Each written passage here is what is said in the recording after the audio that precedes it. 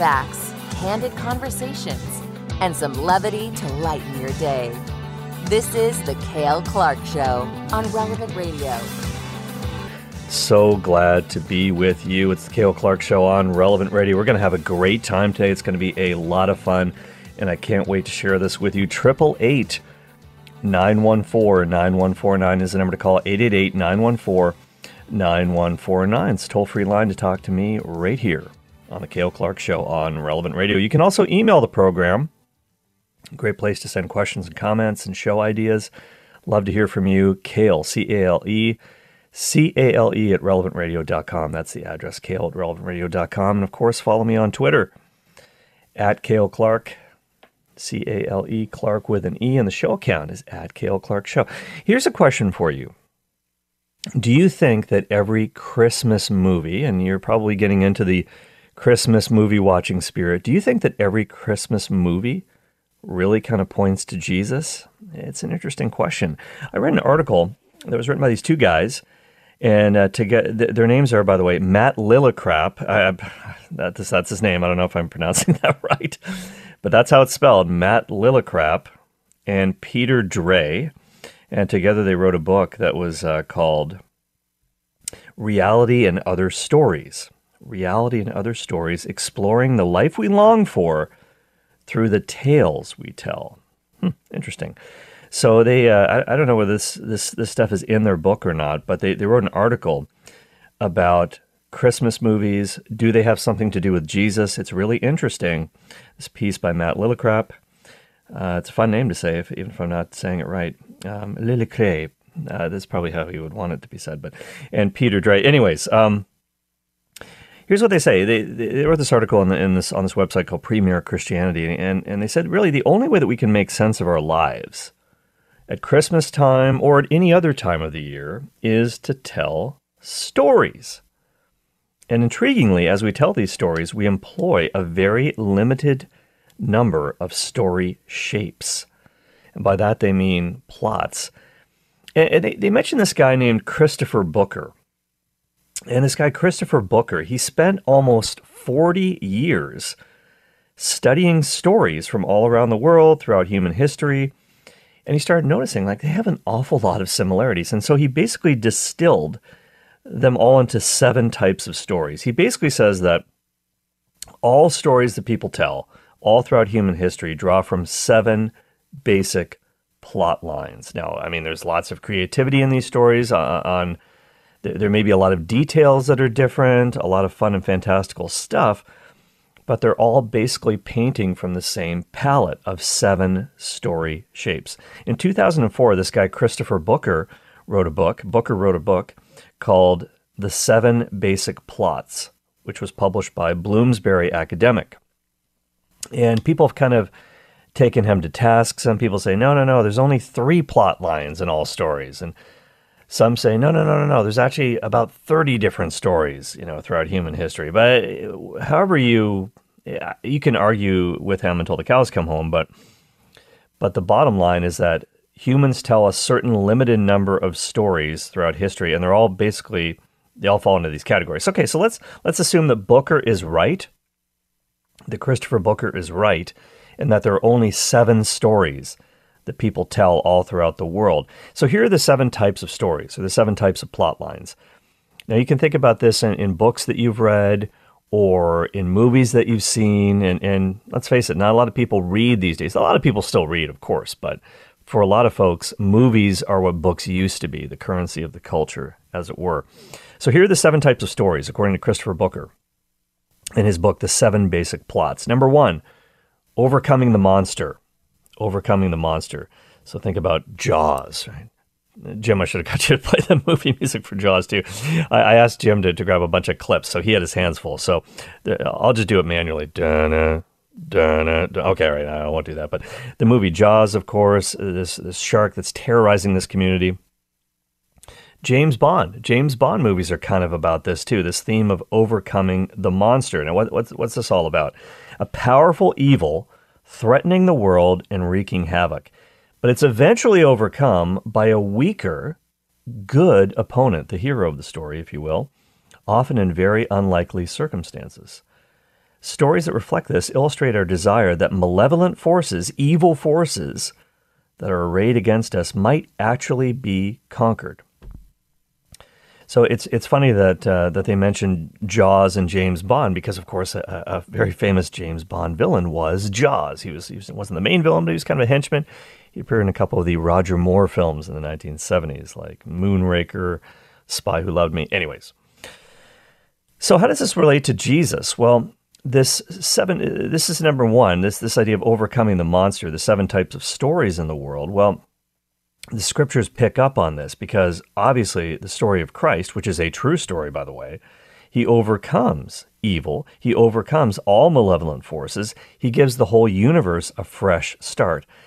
And it's kind of like when these heroes overcome the monster, they're often weaker. Now, Jesus is not weaker, but he does not show the full strength of his power. When he's on the cross, he doesn't, as he said, I could call down 12 legions of angels from my Father to defend me, set me free, kick your butts, but he doesn't do that. He wins through not a display of muscle, but through the weakness and the humiliation of his own death. That's how he gets the victory. So that's plot line number 1, overcoming the monster. Plot line number 2, there's only 7 kinds of stories.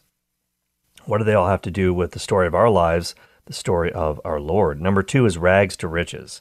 Think about Cinderella. Think about the movie Slumdog Millionaire, if you've ever seen that. Great flick. A destitute person, an overlooked person, receives a sudden opportunity to show who they really are, and thereby securing honor. Rags to riches stories reflect our deep wish to be seen, to be welcomed, to be cherished. And that's what people want. They want to be seen. They want to be cherished. They matter. They really do matter.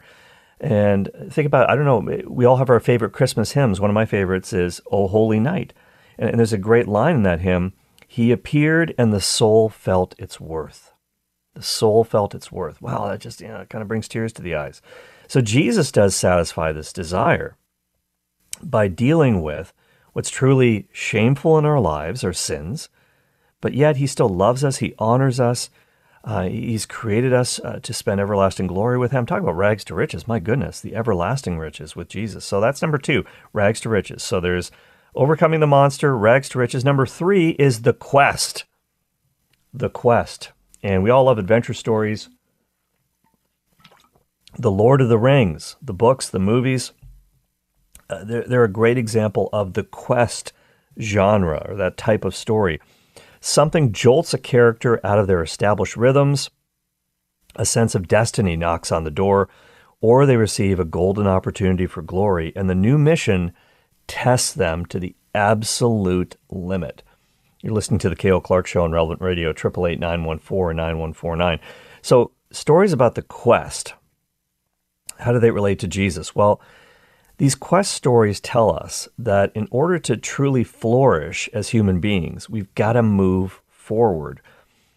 The true life is not found in living in pampered comforts, but in being challenged and stretched. That's what Pope Benedict XVI said. He once said something, and I'm not quoting him directly, but he once said something to the effect of, Jesus has called us to greatness, not to a comfortable existence.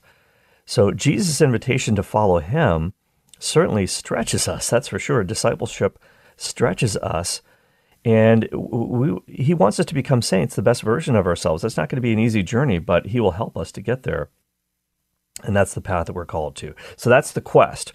Number 4, the 4th kind of story, there's only 7 kinds of stories, is voyage and return. Voyage and return. Think about Alice in Wonderland. Think about Dorothy's journey in The Wizard of Oz. Or what about Marty McFly in Back to the Future? The hero gets transported to another place. And at first, it feels freeing. They're like, I'm not in Kansas anymore. I'm free of all kinds of expectations. I can kind of do a new thing. But then as soon as they're in this new place, this new context, this new world for a little while, they find that there's a darker edge to it. And eventually they get back home. And when they get back home, they find out that they appreciate their home in new and different ways, in a way that they never did before. So what does this have to do with Jesus? Well, these voyage and return stories reflect our innate desire for a place and a people to whom we belong. This is the idea of home. They also highlight our tendency to resent the everyday graces. Everybody wants to, especially when you're growing up, you want to break out of the hometown. You want to go to the big city. You want to go somewhere else. You want to travel the world. And you don't, and that's not necessarily a bad thing, but sometimes we resent the everyday graces. We do have to find God in the everyday, ordinary things of life. So Jesus gives us the capacity to appreciate these things, what we take for granted. And he also offers us a home, a family in which we belong. And that, of course, is the family of the church. So that's number 4, voyage and return. What about number 5? Okay, so these are the 7 types of stories that are in the world according to Christopher Booker. He says, really, at the end of the day, there's only 7 stories in the world. And there's a reason for this. So number 5 is tragedy. Tragedy. I'm tempted to sing the Bee Gees song, Tragedy! Okay, I'm not going to do that, but just kind of hurt myself with that falsetto there. But think about Macbeth, okay, the great tragedy, the Shakespearean tragedy of Macbeth. Think about the movie Titanic. I was in that movie. I was an extra in that movie. And speaking of tragedies, one of the greatest tragedies of all time is that all my scenes were left on the cutting room floor. So you say, how can you prove it? Well, I still have the pay stub from when I was in Titanic, directed by James Cameron. So how about that? But never saw the light of day. Anyways, it's in the. If you order the DVD with all the extras, I'm in there. There's a documentary about me. No, I'm just kidding. But tragedies pose questions to our minds.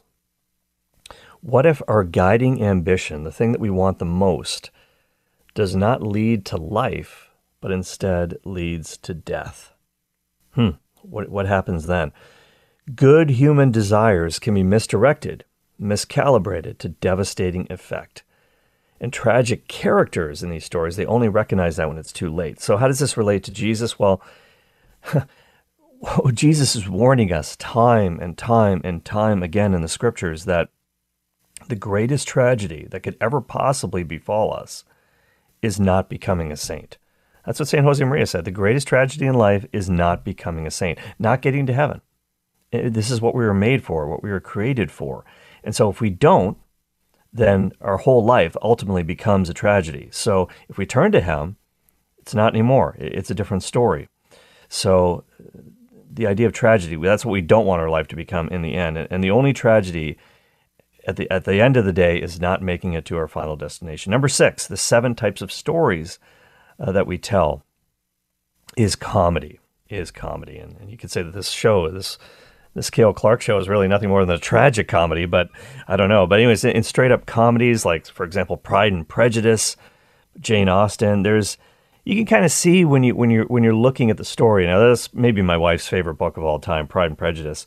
You can see the happily ever after, really kind of in the beginning, but it seems like it's going to be derailed. It's out of reach. The characters misunderstand each other, their motives. There's all these circumstances that come up that seem to get in the way of this happy ending. But then the light breaks in.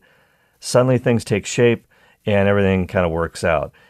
And it's like that in our lives as well, because sometimes things seem hopeless. And there is this great happily ever after ending, which Jesus' resurrection is the down payment on. This is, again, the eternal life with him in the Trinity, in heaven with all the angels and the saints. And then the last one, the last kind of story that we tell, which is rooted in reality. There's only 7 kinds of stories at the end of the day, is rebirth. Rebirth. So here's an example of rebirth. Beauty and the Beast, right? That's a classic tale. I think on December the 15th, ABC is airing one of those live action Disney flicks. It's going to be Beauty and the Beast. The Beast is Josh Groban. And Beauty is Her, H-E-R, which stands for Having Everything Revealed. Her real name's Gabby Wilson. She's a really talented musician. She's going to be playing. It's kind of going to be an interesting take. I'm really interested to see this. Anyways, Groundhog Day. That's another rebirth movie, right? He keeps having the same day again and again and again and again and again. So rebirth stories are constantly in literature and the movies. And really what this is a tragedy interrupted. A tragedy interrupted. A character that seems hopeless, seems helpless, is transformed. And really what rebirth stories tell us What we need to hear is that nobody's a write-off. As long as we still have a breath in our body, it's not over. It's not over till the fat lady sings, as Yogi Berra says. Once a person is made new, is really reborn, transformed, not only does life change for that person, it changes for everybody all around them. Think about Groundhog Day, right? So rebirth stories are all throughout the scriptures. Think about St. Paul. Maybe that's the classic rebirth story. And in Jesus, we can be reborn. We are born again of water and the Spirit through our baptism. And as we tap into that throughout our lives, who we really are, this is one of the secrets of life. So these are the 7 kinds of stories according to Christopher Booker. And really, this is how Christ fits into all of them. And it makes sense to me. Overcoming the monster, number 1. Number 2, rags to riches. Number 3, the quest. Number 4, voyage and return. Number 5, tragedy. Tragedy! Number 6, comedy. Number 7, rebirth. Those are the 7 stories. So, how does this relate to Christmas and the story of Christmas? What about all the Christmas movies? Are they really kind of about these plot lines? Is every Christmas movie, whether it's Home Alone or... Is it ultimately really about Jesus? Well, I'm going to ask you this after the break. We're going to take a quick break. And also, I want you to call in. I want you to tell me what your favorite Christmas movie is and why. 888-914-9149. We will be right back after this short break. It's the Cale Clark Show on Relevant Radio. 888-914-9149.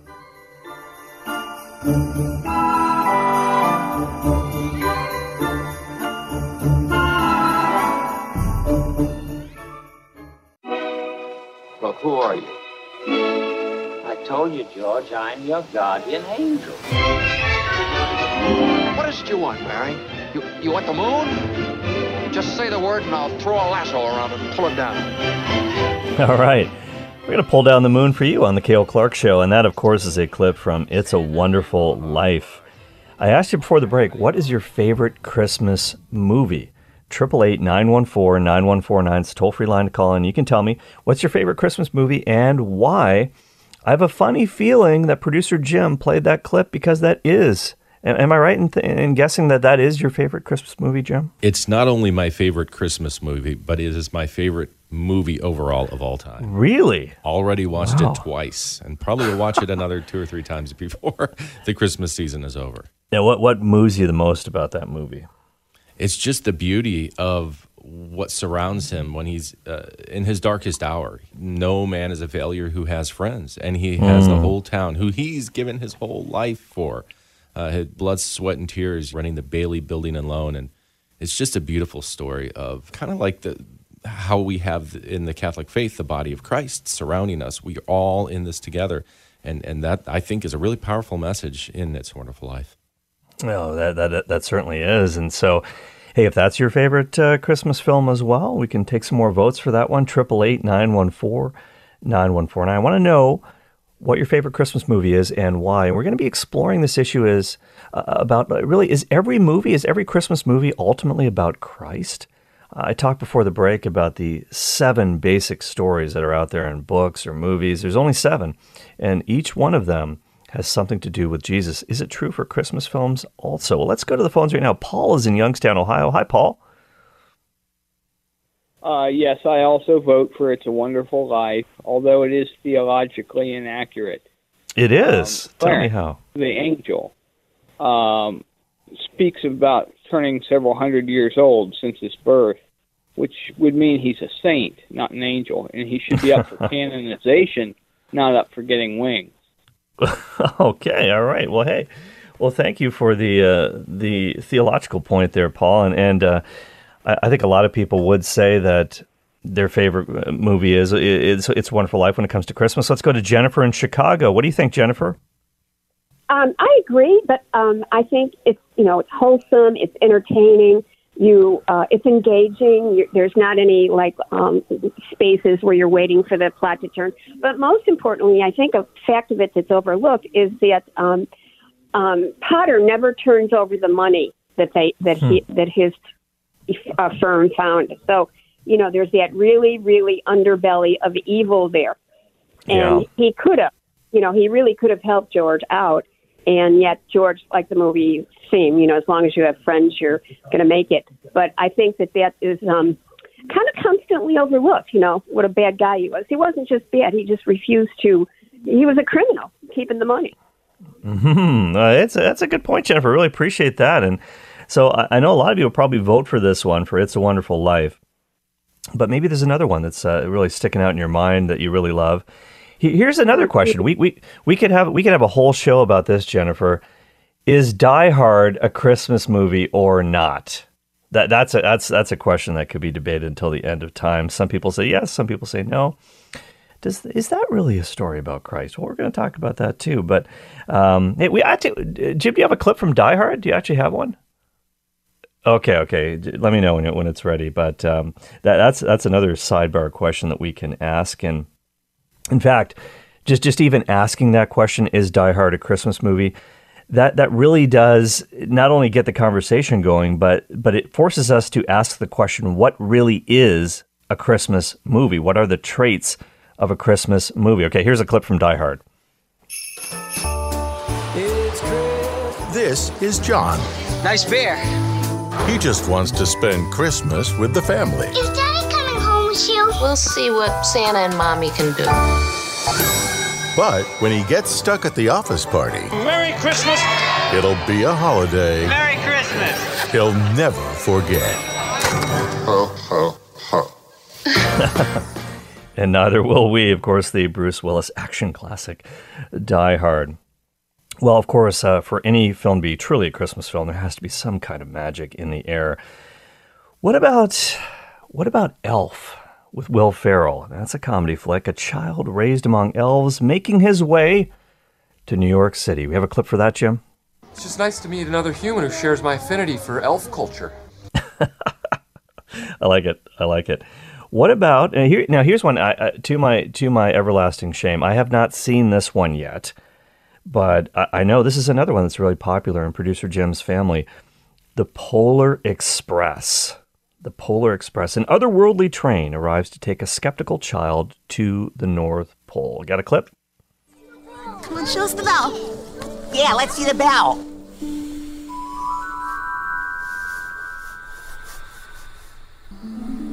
It's gone. Where is it? I lost it. I lost the bell from Santa's sleigh. It's gone. Don't worry. We'll find it. Yeah, we'll help you. All of us. Yeah, let's hurry out and find it right now. Producer Jim, is it true that Tom Hanks is the conductor of the train? Yes, okay, it's true. Right. Yeah, that's what I thought. It's fantastic. You got to watch the movie with. I should see it. I really should see it. I've never seen it, so Michaela would probably like it. Well, I think a lot of you like and would vote for as your favorite Christmas movie one about a miserly bachelor who's visited by three Christmas spirits. Let's go to David in Aurora, Illinois. Hi, David. Merry Christmas to all, and to all a good night. I picked Scrooge. Now, I like all the Christmas Carol versions mostly, but I particularly like the 1951 version with Alistair Sims because they keep so much of the original English in it. That's one. For example, the word clerk originally was Clark. That's right. And he would say you a clerk at 15 shillings. But the particular thing I like about it from a religious point of view is I see that it proves the existence of purgatory. Huh. Because let's think about it. Marley's suffering. Now, if Marley was in hell, he wouldn't do anything to help Scrooge. But there is that line in there, a chance and procuring of mine. I went to get you this chance, Ebenezer. So my feeling is, in a way, it's a theological proof of purgatory, because he's suffering, but he still, as we know, the souls in purgatory can help, and it does say that they're helpless on earth. But certainly, if he was in hell, he wouldn't want to help Scrooge. Only if he was in purgatory would he want to do something to help Scrooge. That's an interesting take. That's a really interesting take. I like that, David. And yeah, you pointed out, the last name Clark, which is my last name. Apparently, it used to mean cleric. Now, I'm not a cleric. I'm not a priest, bishop, or deacon. But that's where that name comes from. But yeah, I appreciate the fact that you mentioned that 1951 classic version of A Christmas Carol with Alistair Sims. Yeah, it does kind of retain some of the Old English of Charles Dickens and the just all that kind of vibe. And don't forget, the Merry Beggars have A Christmas Carol going as well, and you can access all the episodes on Relevant Radio through the app. They did such a great job with that, as they always do. Peter Atkinson and the Merry Beggars, the entertainment division of Relevant Radio. Let's go to Alexia in Salt Lake City, Utah. Hi, Alexia. Hi, Alexia. Are you there? Yeah. Hi. Hey, how are you? I'm fine. He just beat me to Alistair Sims. Yeah. That's that's your favorite as well, huh? Well, no, It's a Wonderful Life, but this one is about redemption. This Scrooge. And then you do want to go to confession. But I like The Bishop's Wife, third, actually. Yeah. The Bishop's Wife, Cary Grant and Loretta Young. And it just uplifts my spirit about the minister and how he comes down as an angel and all that, Cary Grant. And then he wants to become a human because he falls in love with the wife. But then she goes, no. I'm married to the minister here, David Niven. Anyways. Yeah. And that elf, I watched that with a friend 2 years ago. See, I'm almost 70, so I'm into the older versions of stuff. And Toy Story was fun too, which was quite a while back with Tom Hanks. Yeah. Tom Hanks is showing up again and again and again, isn't he? He's in a lot of movies, a lot of Christmas themed movies as well. Hey, thanks so much for that call, Alexia. Really appreciate that. Let's go to Karen in Orland Park, Illinois. Hi, Karen. Cale, It's a Wonderful Life is my favorite, and I think it just shows how important life is and how one life can touch everybody. So I just think it's a great movie. Yeah, absolutely. And it's going to get a lot of votes tonight for sure. Really appreciate that call, Karen in Orland Park. Thanks for listening. And you can call in too. What's your favorite Christmas film and why? 888-914-9149. And when we think about this so-called magical element in a lot of these films, it's not there just for fun. And in this article that was written by Peter Dre and Matt Lillicrap, who wrote the book Reality and Other Stories, they talk about that. Yeah, it's true that a lot of these Christmas films do have this sort of magical element, but it's not simply there just for fun. It leads to transformation, and that is a major ingredient in almost every one of the Christmas films that you can name. Even a comedy like Elf with Will Ferrell, Buddy the Elf eventually is reconciled with his dad, and he starts a family of his own. So there you go, transformation. In The Polar Express, there's a character named Billy. He's skeptical, and his skepticism is banished in that film. And of course, we have to think about Scrooge. A lot of you guys have mentioned, of course, A Christmas Carol. Christmas simply wouldn't be Christmas without having a fresh start for Ebenezer Scrooge. And so earlier today, we talked about some of the 7 basic stories that are out there and how they relate to Christ.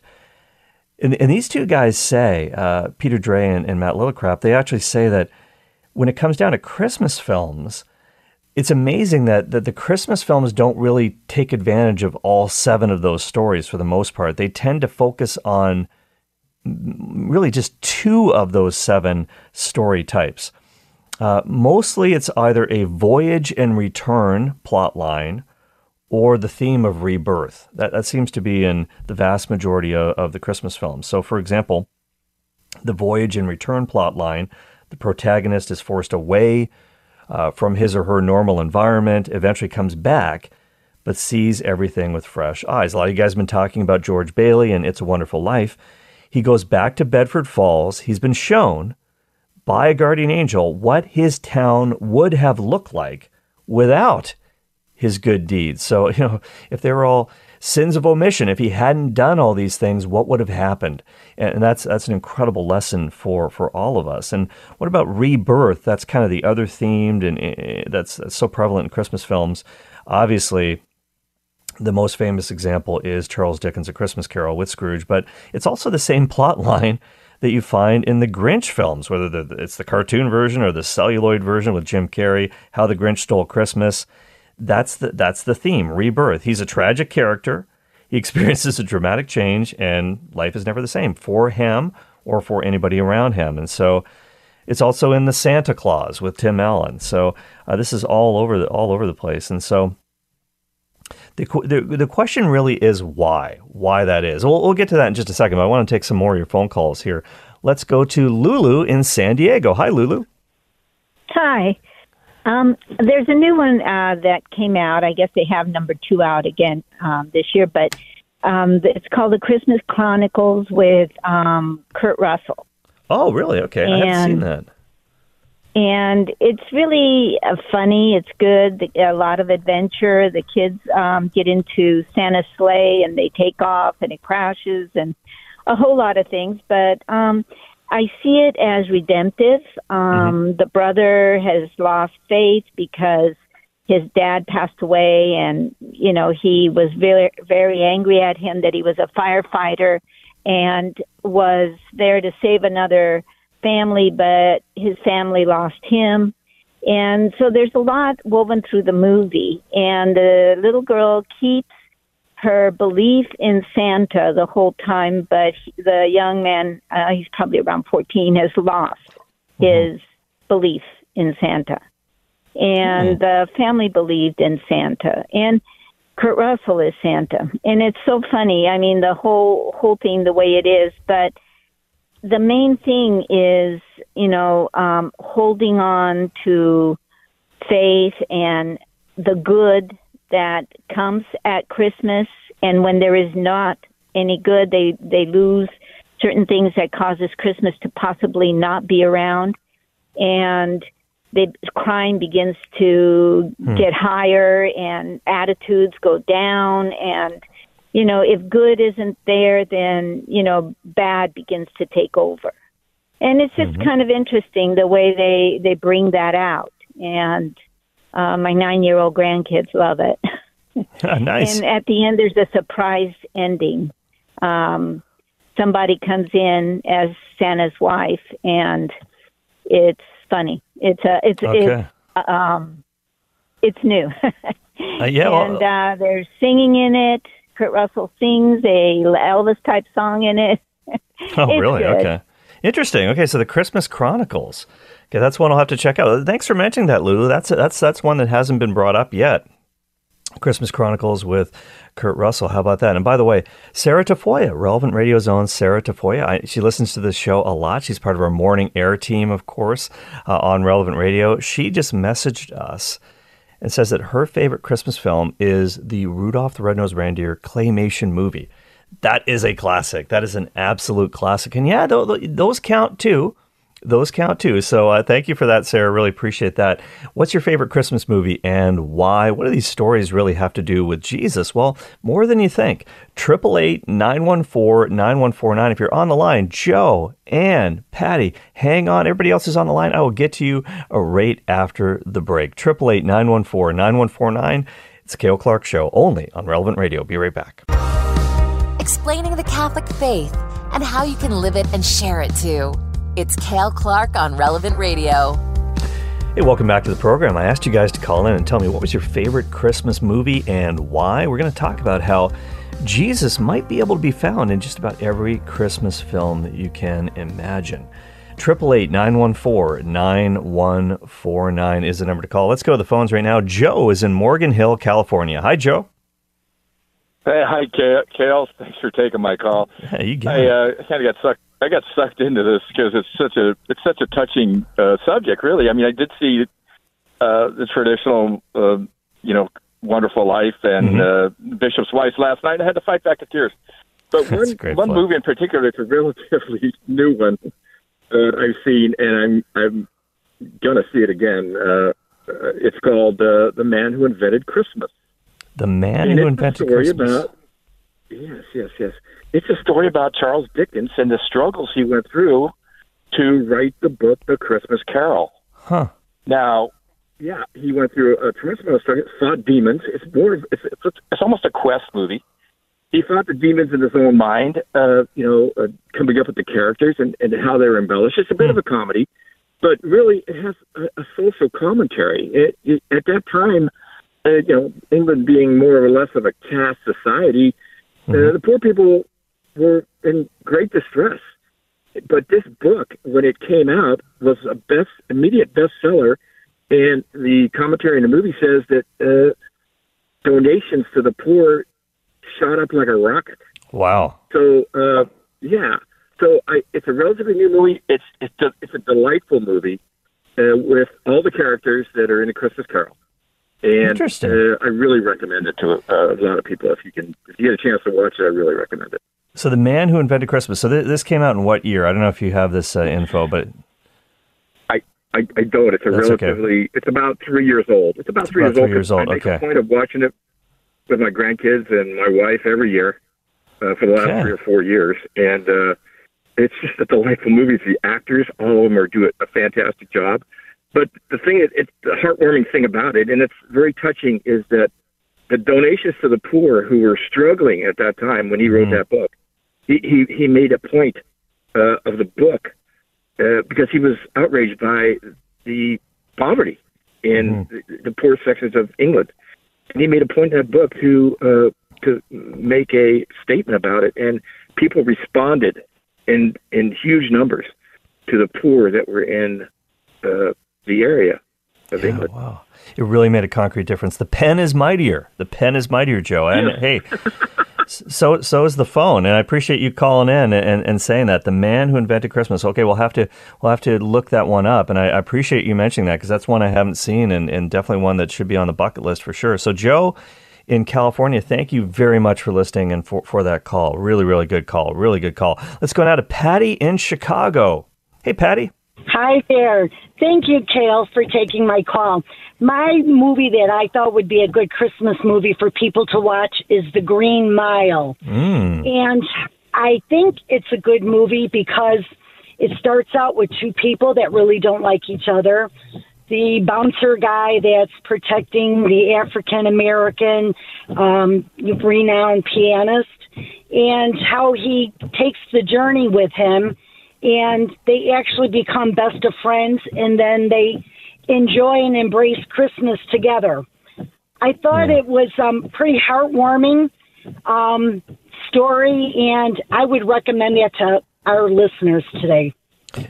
Patty, that is a great recommendation. Hey, there's Tom Hanks again. I told you, he's in a lot of these movies. The Green Mile obviously came out in 1999, based on, you know who originally wrote The Green Mile? Stephen King. Stephen King. Can you imagine that? It was a 1996 novel by Stephen King. I'm really good at looking up things on Wikipedia, by the way. You should know this. But it obviously takes place during the Great Depression. Tom Hanks is a death row prison guard. Michael Clark Duncan plays this enigmatic convict. And I will not shy away from telling you, I actually cried when I saw The Green Mile. It is a powerful, powerful film, and it really moved me. And sometimes when I see a movie like that, I almost don't want to watch it again because I know I'm going to just fall apart. So The Green Mile, love it, love it, love it. That's a great suggestion by Patty in Chicago. All right, let's go to Anne in Belleville, Ontario. Anne, I haven't heard from you in a while. How you doing? I'm doing okay. I just, actually, while you were speaking, I just thought of another one, too. Originally, my favorite Christmas movie, for sentimental reasons and for quality reasons, is While You Were Sleeping. Bill Pullman, Sandra Bullock. Yeah, because it all happens at Christmas. She's all alone, and it's a comedy of errors, but it ends up, it ends up well. It ends up well. Bill Pullman gets the girl in this story, but it mirrored a time in my life where I was alone. My parents had both passed away, and my family was on the other side of town, and I was teaching in Scarborough in Toronto. Mm-hmm. And so I felt really, really lonely. And when I met my now husband, my beloved Brad, I fell in love with his family, just the way she does. Wow. And sharing Christmas with them was, it was magical.